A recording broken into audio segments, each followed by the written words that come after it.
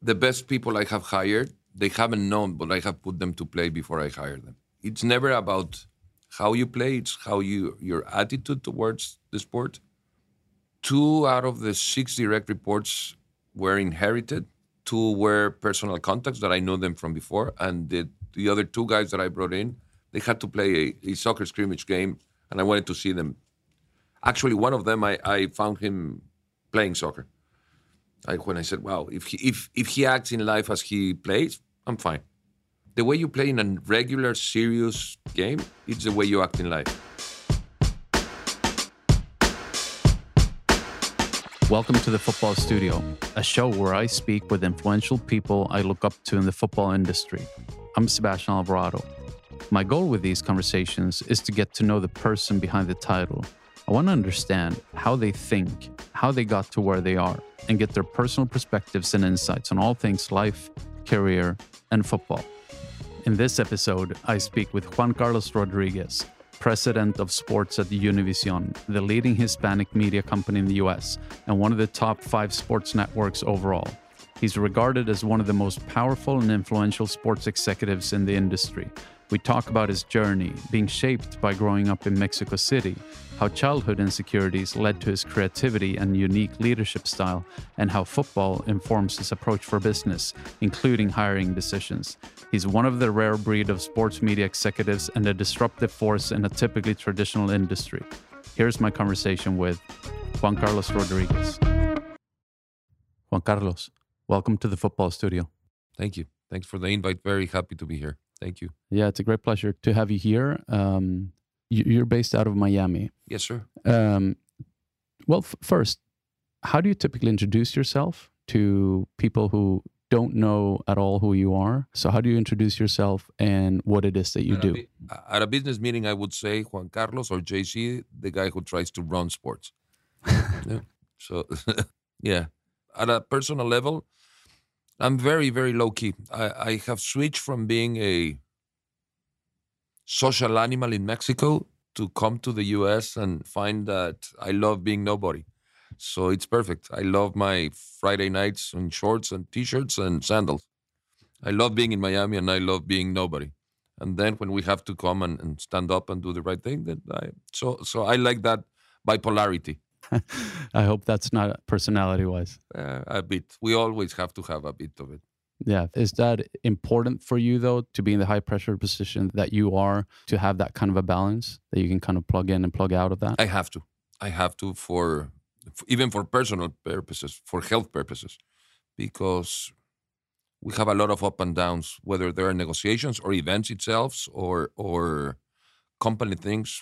There's a lot of up and downs. And the beauty is, I think I'm a super team-oriented operator, and I love having fun. So part of the stress is distracted with a lot of fun. How does this stress express itself in your position? Eating. I used to smoke a lot. Now I eat a lot. So whenever you get stressed, it's... Yeah. There is an automatic trigger that starts with, I don't smoke anymore. It's been 2 years, so it's all about eating. What are your cheat meals? Anything. I'm a trash processor when I'm very anxious. Well, you do have some good options, both in Miami and in New York. So yeah, and I work more. The other thing is I tend to stay at the office longer. I don't like bringing my stress home. I'm not an easy animal to deal with. So I'd rather stay home and try to finish things. So in talking about that, take me through a typical day. So from the moment you wake up, what kinds of routines do you have? And then from there on? First one, I think it starts with a lovely good morning to my wife, then immediately to my phone. But it starts with a good morning, then it goes to the phone to see if there is any emergency. I have 2 older kids that live in Mexico. So that's an interesting... I think I've never said this before, but I have it very clear that I leave my phone open because I have 2 kids living abroad. And I'm always not expecting a call. No? So that's one thing. Then I review emails to review if there is any urgent. Then I think I have developed a skill to write on the ceilings in my imagination. So I'm very good at trying to lay up the day or any creative ideas. I put them on the ceiling. Then after 20 minutes of nonsense, I walk out. I walk out to try. The best I could do is take out the dogs, leave them outside. I don't like walking with the dogs. And then I take for a 1 hour or so long walk, which helps me decompress the day. Then get back, shower, shave, shower, get ready, and have breakfast with my wife. I love her the way she cooks Mexican eggs, and then go to the office. Starts with a good morning to Esmeralda, my assistant, which is the real boss, and we'll take it from there. Do you have any workout routines? No, no, I'm very lazy for workout. I love playing soccer. I still play soccer. I'm terrible. So the therapy is walking. The physical therapy is walking. Beyond reading emails, what kind of reading do you typically do? I'm not very good at reading. So I'd say I read 15 books a year that are all business related in terms of management or stories regarding management. I'm not into. I'm a pretty complex creative guy, so I try to do management. That keeps me under control. Otherwise, my head is all the time spinning into new things. Maybe related to reading management books, but what do you do to keep evolving yourself? The way I do it is each October we sit down with the group and we define what the company should look like in a year. And we create normally 10 things that we have to accomplish. And it's very simple. We know that if we accomplish those 10 things, we are going to end up being in good shape. So few years ago, I learned that if you're in London and you miss by 2 degrees any direction, instead of ending in Canada, you might end up in Patagonia, 2 degrees. So I decided that I wanted to narrow any small mistakes. So what I do is I try to square things. I put things in buckets and try to put them in a way in which we can socialize it, in which people will understand it.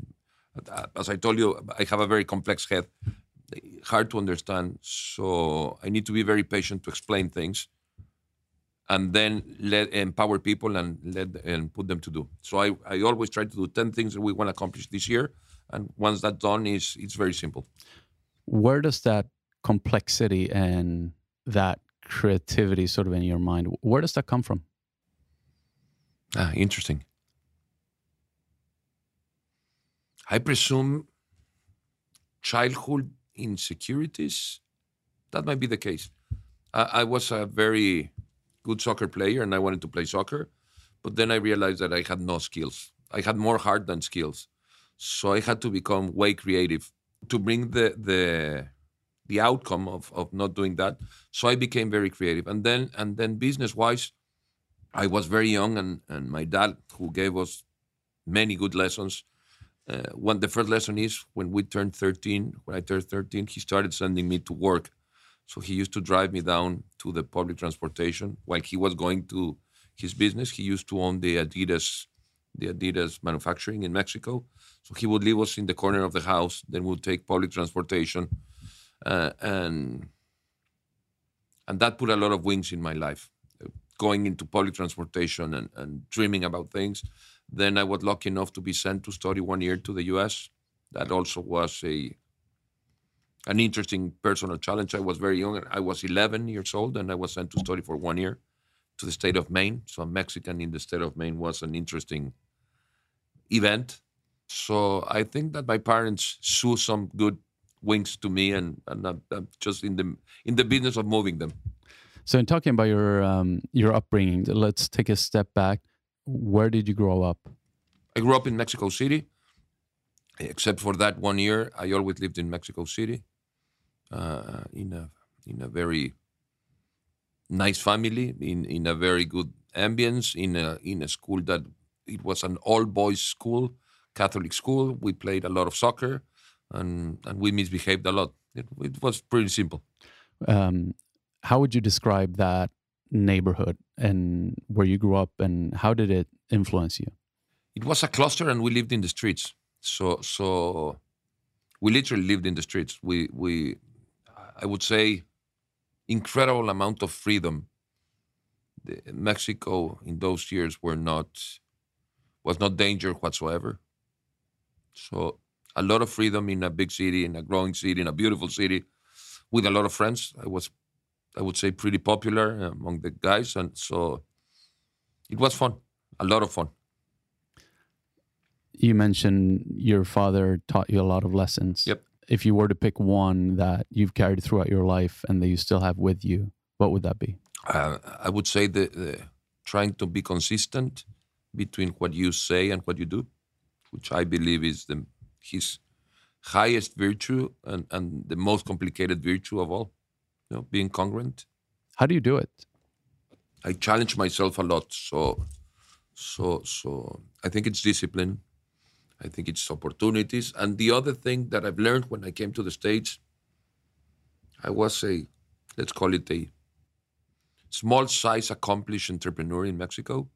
And when I came to the States, it was a very humbling exercise of you have to do the right thing because here there is no margin for error in many ways, from compliance, from the way you treat people.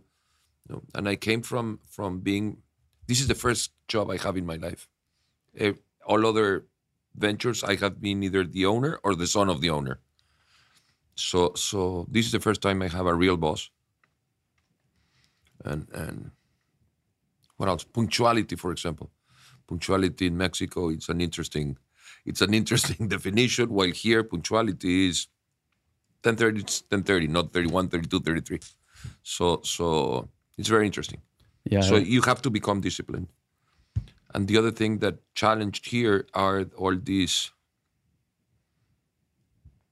legal boundaries. So you have to do it right, and you have to do it. There's only one way to do it, which is the right way. Otherwise, you won't make it here. So tell me about that, because you started obviously working at a very young age. You started working way before college. Yep. Tell me about the first job. So I quit university to go and work as a messenger at the World Cup organizing committee. This is 1984. And I met very good friends there and very good bosses. So they helped me, and I ended up working as the head of lodging for news people in that point. So I realized that even being very young, I was able to try to figure out things about logistics. I have brothers and dad who are civil engineers with specialities in procedures. In Spanish, it's tiempos y movimientos. I don't know the word in English. I think procedures and processes. So processes. So I think that I'm very good at connecting dots, and maybe it's inherited or maybe it's family practical. I come from a family that is entrepreneurial. So Saturdays and Sundays we had breakfast with the boss. So that also helped. So I realized that I could do a good job. I worked for Televisa and the World Cup organizing committee.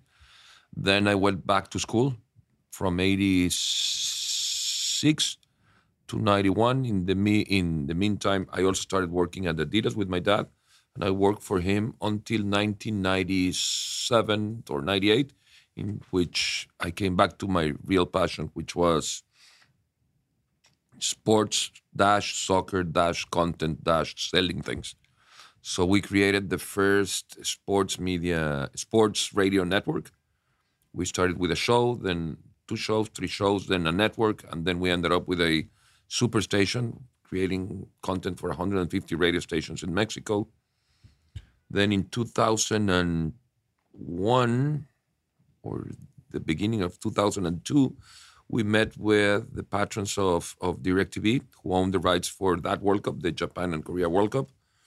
We acquired the rights for radio, the radio rights for Mexico.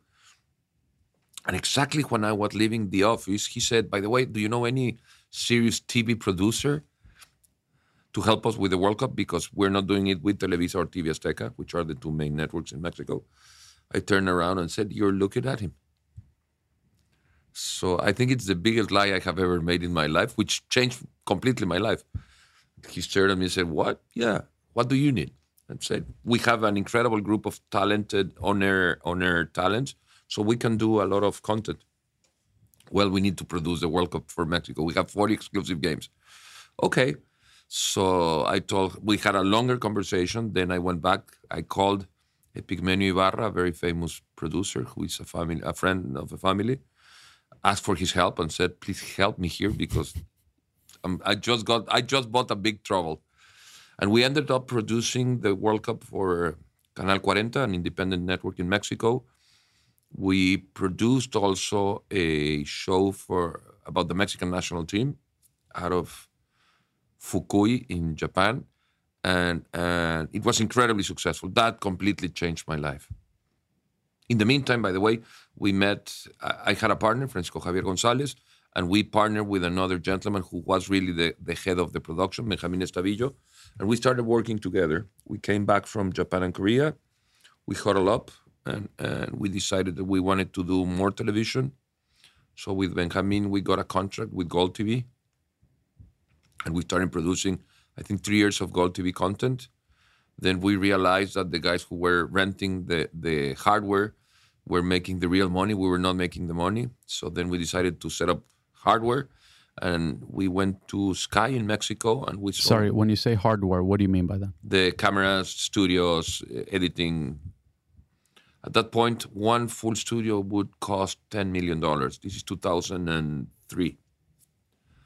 Then we kept dreaming, and then we decided in 2006 that we wanted to launch a TV network with all the content that we produce in radio and in internet, that we wanted to produce TV on a linear network. So we made a deal with Sky in which we introduced ourselves with a tape, literally a tape, and we told them we can produce 7 hours of original content a day. It would cost you this amount. We were helped. They said yes. So in the end of 2006, we started building facilities. And at the end of that year, after the World Cup, we premiered a network that in 2010 was sold to Televisa. We sold our company to Televisa. And we were hired to stay for 2 or 3 years. And in the meantime, they invited me to come and interview with Randy Falco, our head here. And he liked me, and he offered me a job, and I moved to the States. That's quite a story. But to go back to that, the conversation that changed your path and your journey when you told your biggest lie of that I can do this. Who was that conversation with?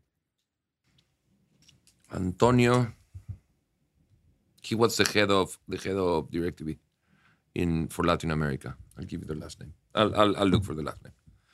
Antonio, Brazilian guy, which I am very, very incredibly grateful. And luckily, now in this job, he showed up once at my office and said, "Do you remember that you changed my life?"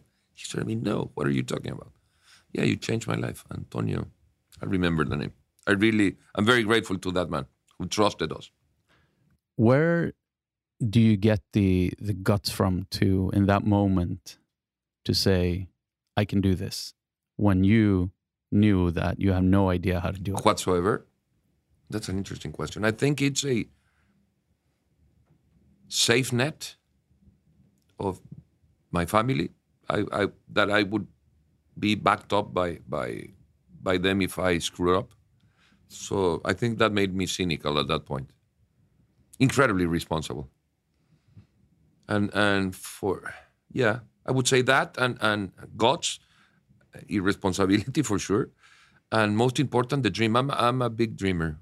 I try to be a big dreamer. I hate putting limits to my dreams and in terms of. So what I think I'm very good at is trying to put groups in which I can take the ball, kick it forward, and say, guys, now we run and get the ball, and then we get it, and then we kick it again. I think that's a very simple way of setting up the way I orchestrate this. I try to gain the trust of the team that I work with, and then I kick the ball far. I come and ask permission or forgiveness here. And the other thing that has happened when we get to the Univision piece is I have had incredible backup from my boss.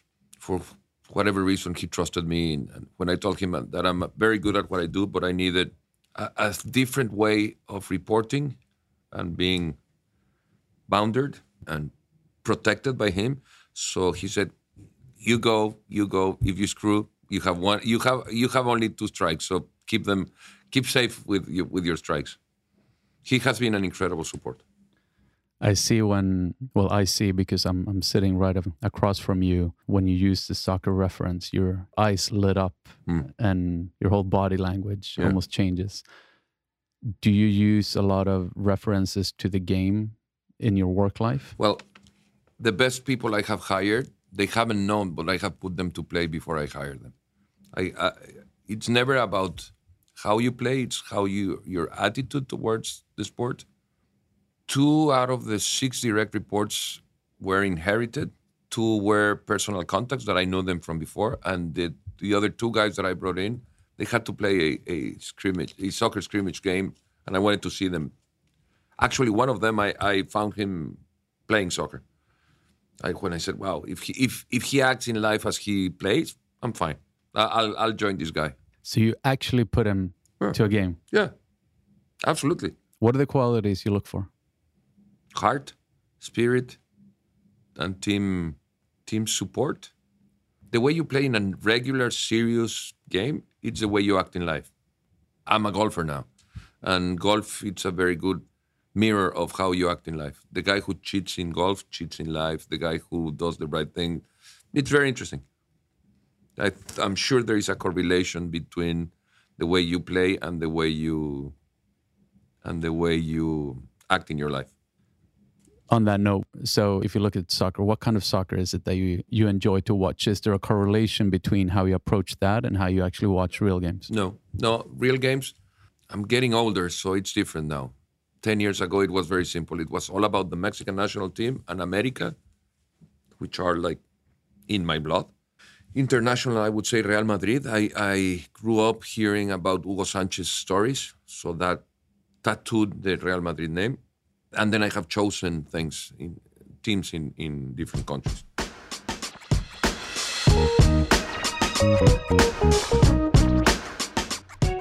So here we are today at Univision, the leading Hispanic network. Tell me about the company. What's the structure? And then how does your role and your division fall in under that?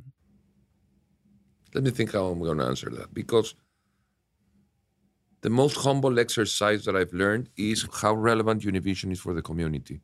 It's incredible. The connection, it has nothing to do with ratings. It has nothing to do, it's literally people who just cross the border and call Univision to ask for a doctor, a church, a pharmacy, because they don't know what to do. It's like the closest they have to home. I think it's a safe place for them. So that's number one. Number two is it's congruent with the demographics of the country in regards of Hispanics. So most of what we do is 70% Mexican, and I'm Mexican, and I'm proud of that. Part of the new findings is that several years ago, I've been doing business in the U.S. prior to this several years, and one of the things that you learned is that 15 years ago, Hispanic, Mexican, Colombians, it was the same thing. It didn't matter, number one. And number two, it was the same whether you were born in Tijuana or in Patagonia. You guys speak Spanish and you're different somehow and have a curious and fun accent and very, very noisy and musical. So we were squared into that bucket. I'm incredibly proud of our roots, and I'm incredibly defender of being treated correctly. So Univision really responds to that. Our boss and the board have always been in pro of the Hispanic community, and they care. So that's number one. Number two is we're at an incredible, challenging times in terms of media consumption. And those incredible, challenging media consumption habits are changing, which an environment for me that is changing, then it becomes way challenging. Then it's super fun. And in terms of soccer, in terms of sport, when I came, they told me that the previous person that was in my position, he wanted to create the CNN of sports. And one of the few things that I've learned during my life is that you have a vision, and then you have to have the resources to make it happen. Otherwise, your vision is not going anywhere. So when I heard that we wanted to be the CNN of sports in Spanish, I said, okay, so let me see the billions of dollars that we're going to spend into generating content. And it didn't match. So we have to rechange the vision of the company to the budgets that we have. So we decided to move from that vision to the ultimate home of soccer in America. Soccer is and has been the most fragmented sport in the U.S., number one. Number two, the other thing that I learned as soon as I came to the States is that Liga MX is the most watched soccer in the U.S., whether they like it or not. And that's super, super, super, super interesting. And I'm influential or somehow influential or connected in that world. So I thought there was a huge opportunity. The third piece is that when 5 or 6 years ago, Univision was in a clear transformation from moving of the home of Don Francisco, which was a very specific, and you know how big of an asset he was for Univision. And when I got here, I said, I would like to connect with his grandson, not with him. Because if we're going to grow, so when you add soccer, you add Frankie Jr., which is Don Francisco's grandson. And then the third piece would be global practices. One of the things that I can put to this country's industry is, I would say, the international appeal, understanding that soccer is way more relevant in Spain, England, France, Italy, blah, blah, blah, Mexico, South America, than in the U.S. So there was a lot of practices, both on air and back in the production, that could be brought into this. So the NFL here is here. The country leads the way. Baseball, the country leads the way. In soccer, we don't. So we saw those 4 pillars, which is younger, soccer, technology, and the globalization of the sports with the Liga MX. So for us, it was like a clear vision of where we wanted to go. You mentioned that Liga MX is the most watched league here. I mean, by far, even compared to the Premier League or La Liga or MLS or any other league. And you said whether they like it or not. What do you mean by that? Yeah. Real Madrid, Barcelona, Chelsea, Manchester, that's super sexy. No, we all want to be related to Cristiano Ronaldo, Messi, but not until they start playing at 4 or 5 or 6 o'clock in the morning, they're going to be relevant to this market in terms of big numbers. Every time I asked about soccer in the first 6 months I got here, everyone would give me an example of how Manchester was doing such smart things, and Real Madrid and Barcelona. I said, they don't get it. They don't get it and they don't like it, but it's whether they like it or not. America, Chivas, Cruz Azul, or Pumas are going to be leading the pack. So that helped me go underwater to do a lot of things. That's a very interesting perspective, I have to say, and very clear, because we see all these big teams, the big leagues, the United States being a tremendously important market. Some of them are opening up offices here. They come here for the preseason tour and so on. But to put it that simply, that if they don't play at that time, at prime time, done. Doesn't matter. Doesn't matter. Keep working. That's very interesting. Yeah. So we own the trick. Yeah. One thing that I find fascinating and that you've been part of, and the channel has been part of, and you've been part of in your previous roles as well, is in acquiring rights. So in acquiring rights to the World Cup. Before we go into that, let me tell you the other piece that made all the sense in the world. It was clear in 2012 that the U.S. had to host a World Cup in the next 20 years. It was also clear that the Qatar and Russia decisions were, let's say, against the market. It didn't make any business sense to do them.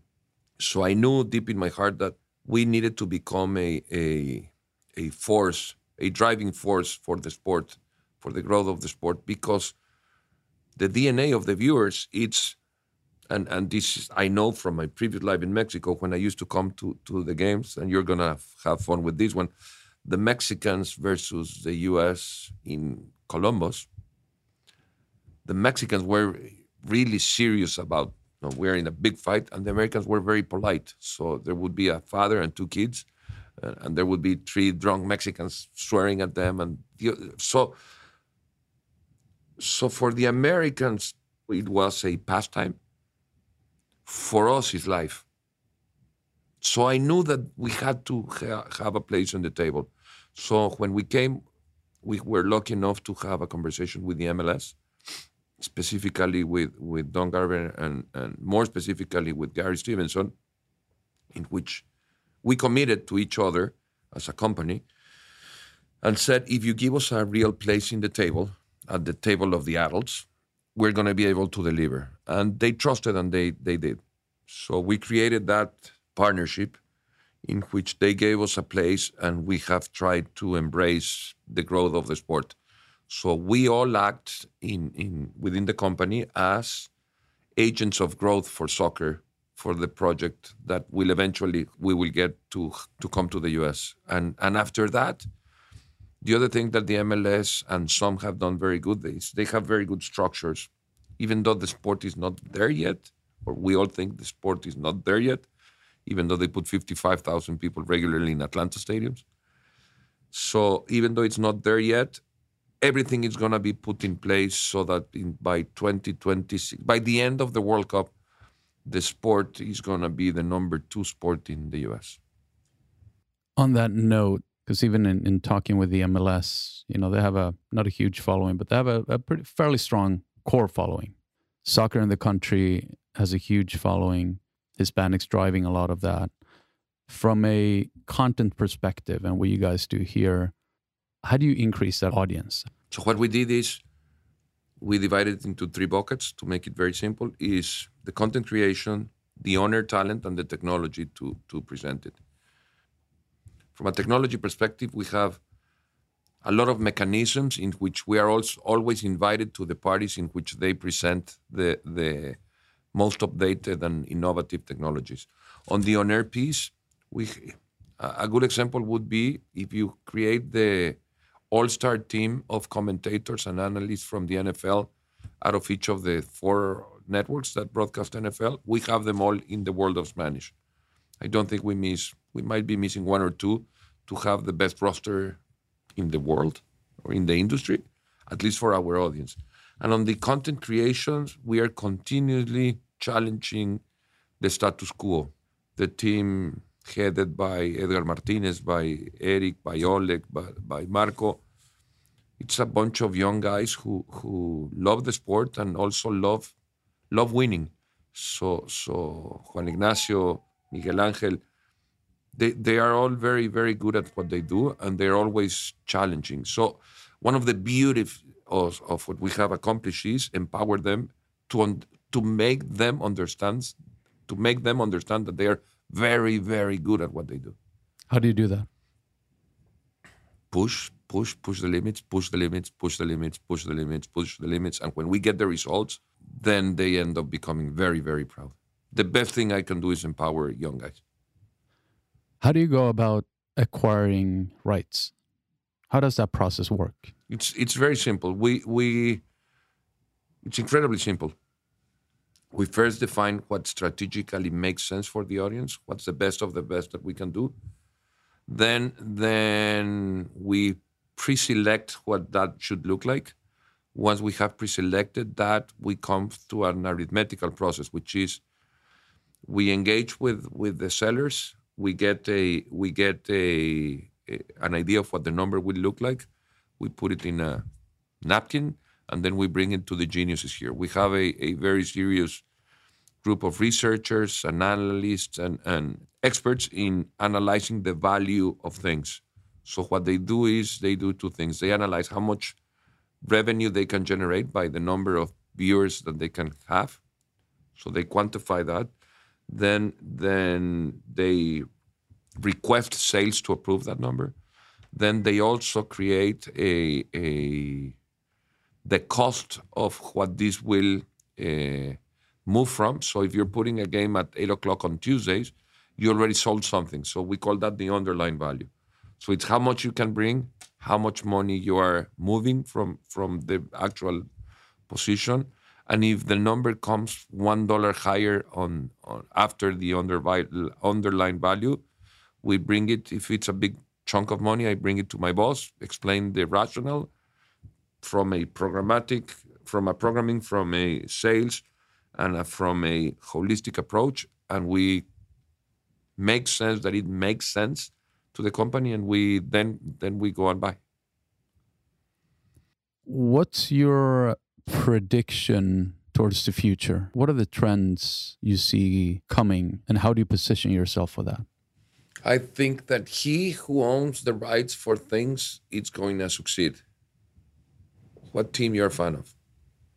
It's been since I was a kid, not just because they've been winning, but it has been Barcelona since my dad always followed Maradona. Okay, so I'm sure that if you're a good fan, you will try to look for it at beIN.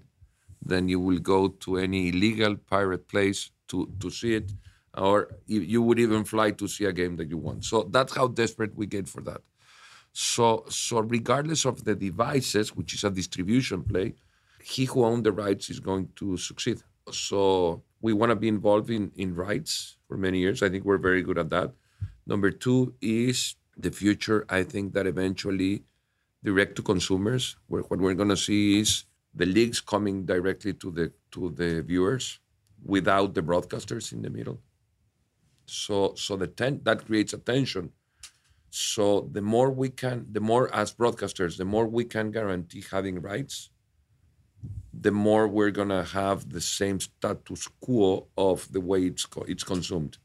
So to give you an example, if we get the rights for the Liga MX for the next 25 years, regardless of what you do, you're gonna see it through a Univision outlet. That could be through Facebook, or could be through Amazon, or could be through linear television. So that's number one. Number two, I think bigger events are going to be on live television. I think we're going to be seeing more sports on linear networks. I think very much about that.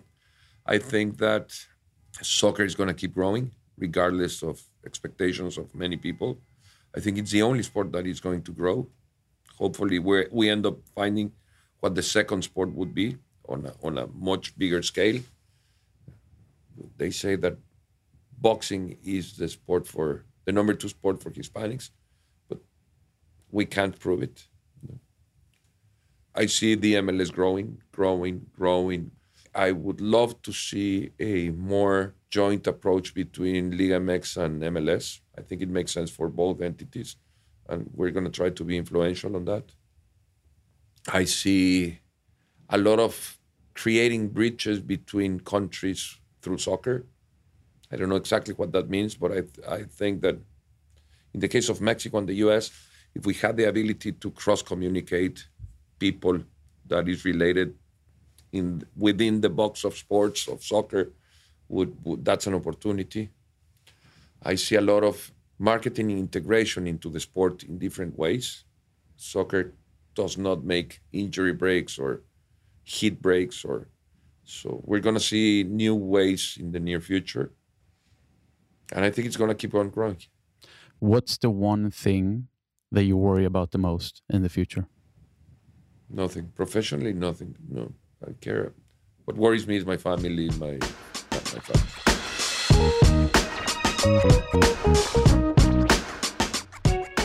We're getting towards the end. I'm just going to shoot a set of rapid fire questions. Yep. And that should be it. Feel free to elaborate if you need to, but these should be... or pass. Or pass, exactly. Exactly.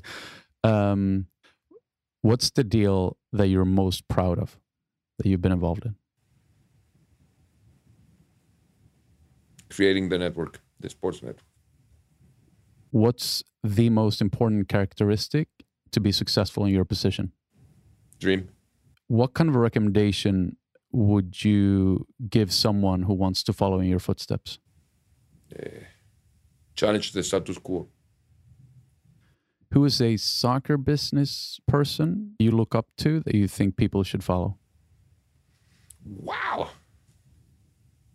I have many. Gary Stevenson from the MLS. Who is a business person that inspires you? All of what has happened with Berkshire Hathaway. Everything that this guy has done is incredible. Who is the most well-known soccer contact in your phone? I'll tell you the second one. publicly would be any president of the leagues that we do business with. What's the book that has impacted you the most that you recommend to others? La barca sin pescador, de Alejandro Casona. Give me a movie recommendation. Shape of Water, it's incredible. You get to have dinner with 3 people, past or present. Let's assume language is not a barrier. Yep. Who are the 3? Jesus, for sure Jesus, for sure my grandfather, and maybe Pelé. And so you're taking them to dinner. Where would you take them? I'll ask my mom to do picadillo. Last 2. Do you have anything you would like to recommend? Yeah. Don't get a no for an answer. What I would say, don't accept a no for an answer because of the status quo of things. It's challenge the status quo. Set up a goal and challenge it. Who do you think I should interview on this podcast that you can put me in touch with? Victor Montagliani, the president of CONCACAF. You'll find an incredible character. Fantastic. Juan Carlos, thank you so much. Thank you. You're very good at what you do. Thank you. Greatly appreciate your time. Best of luck. I look forward to seeing what's in the future for you and the network. Thank you. Thank you.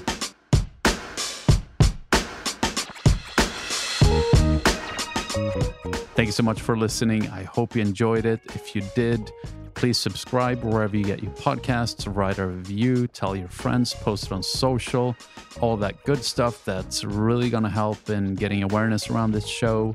I will be back next week with a new episode. Thanks again.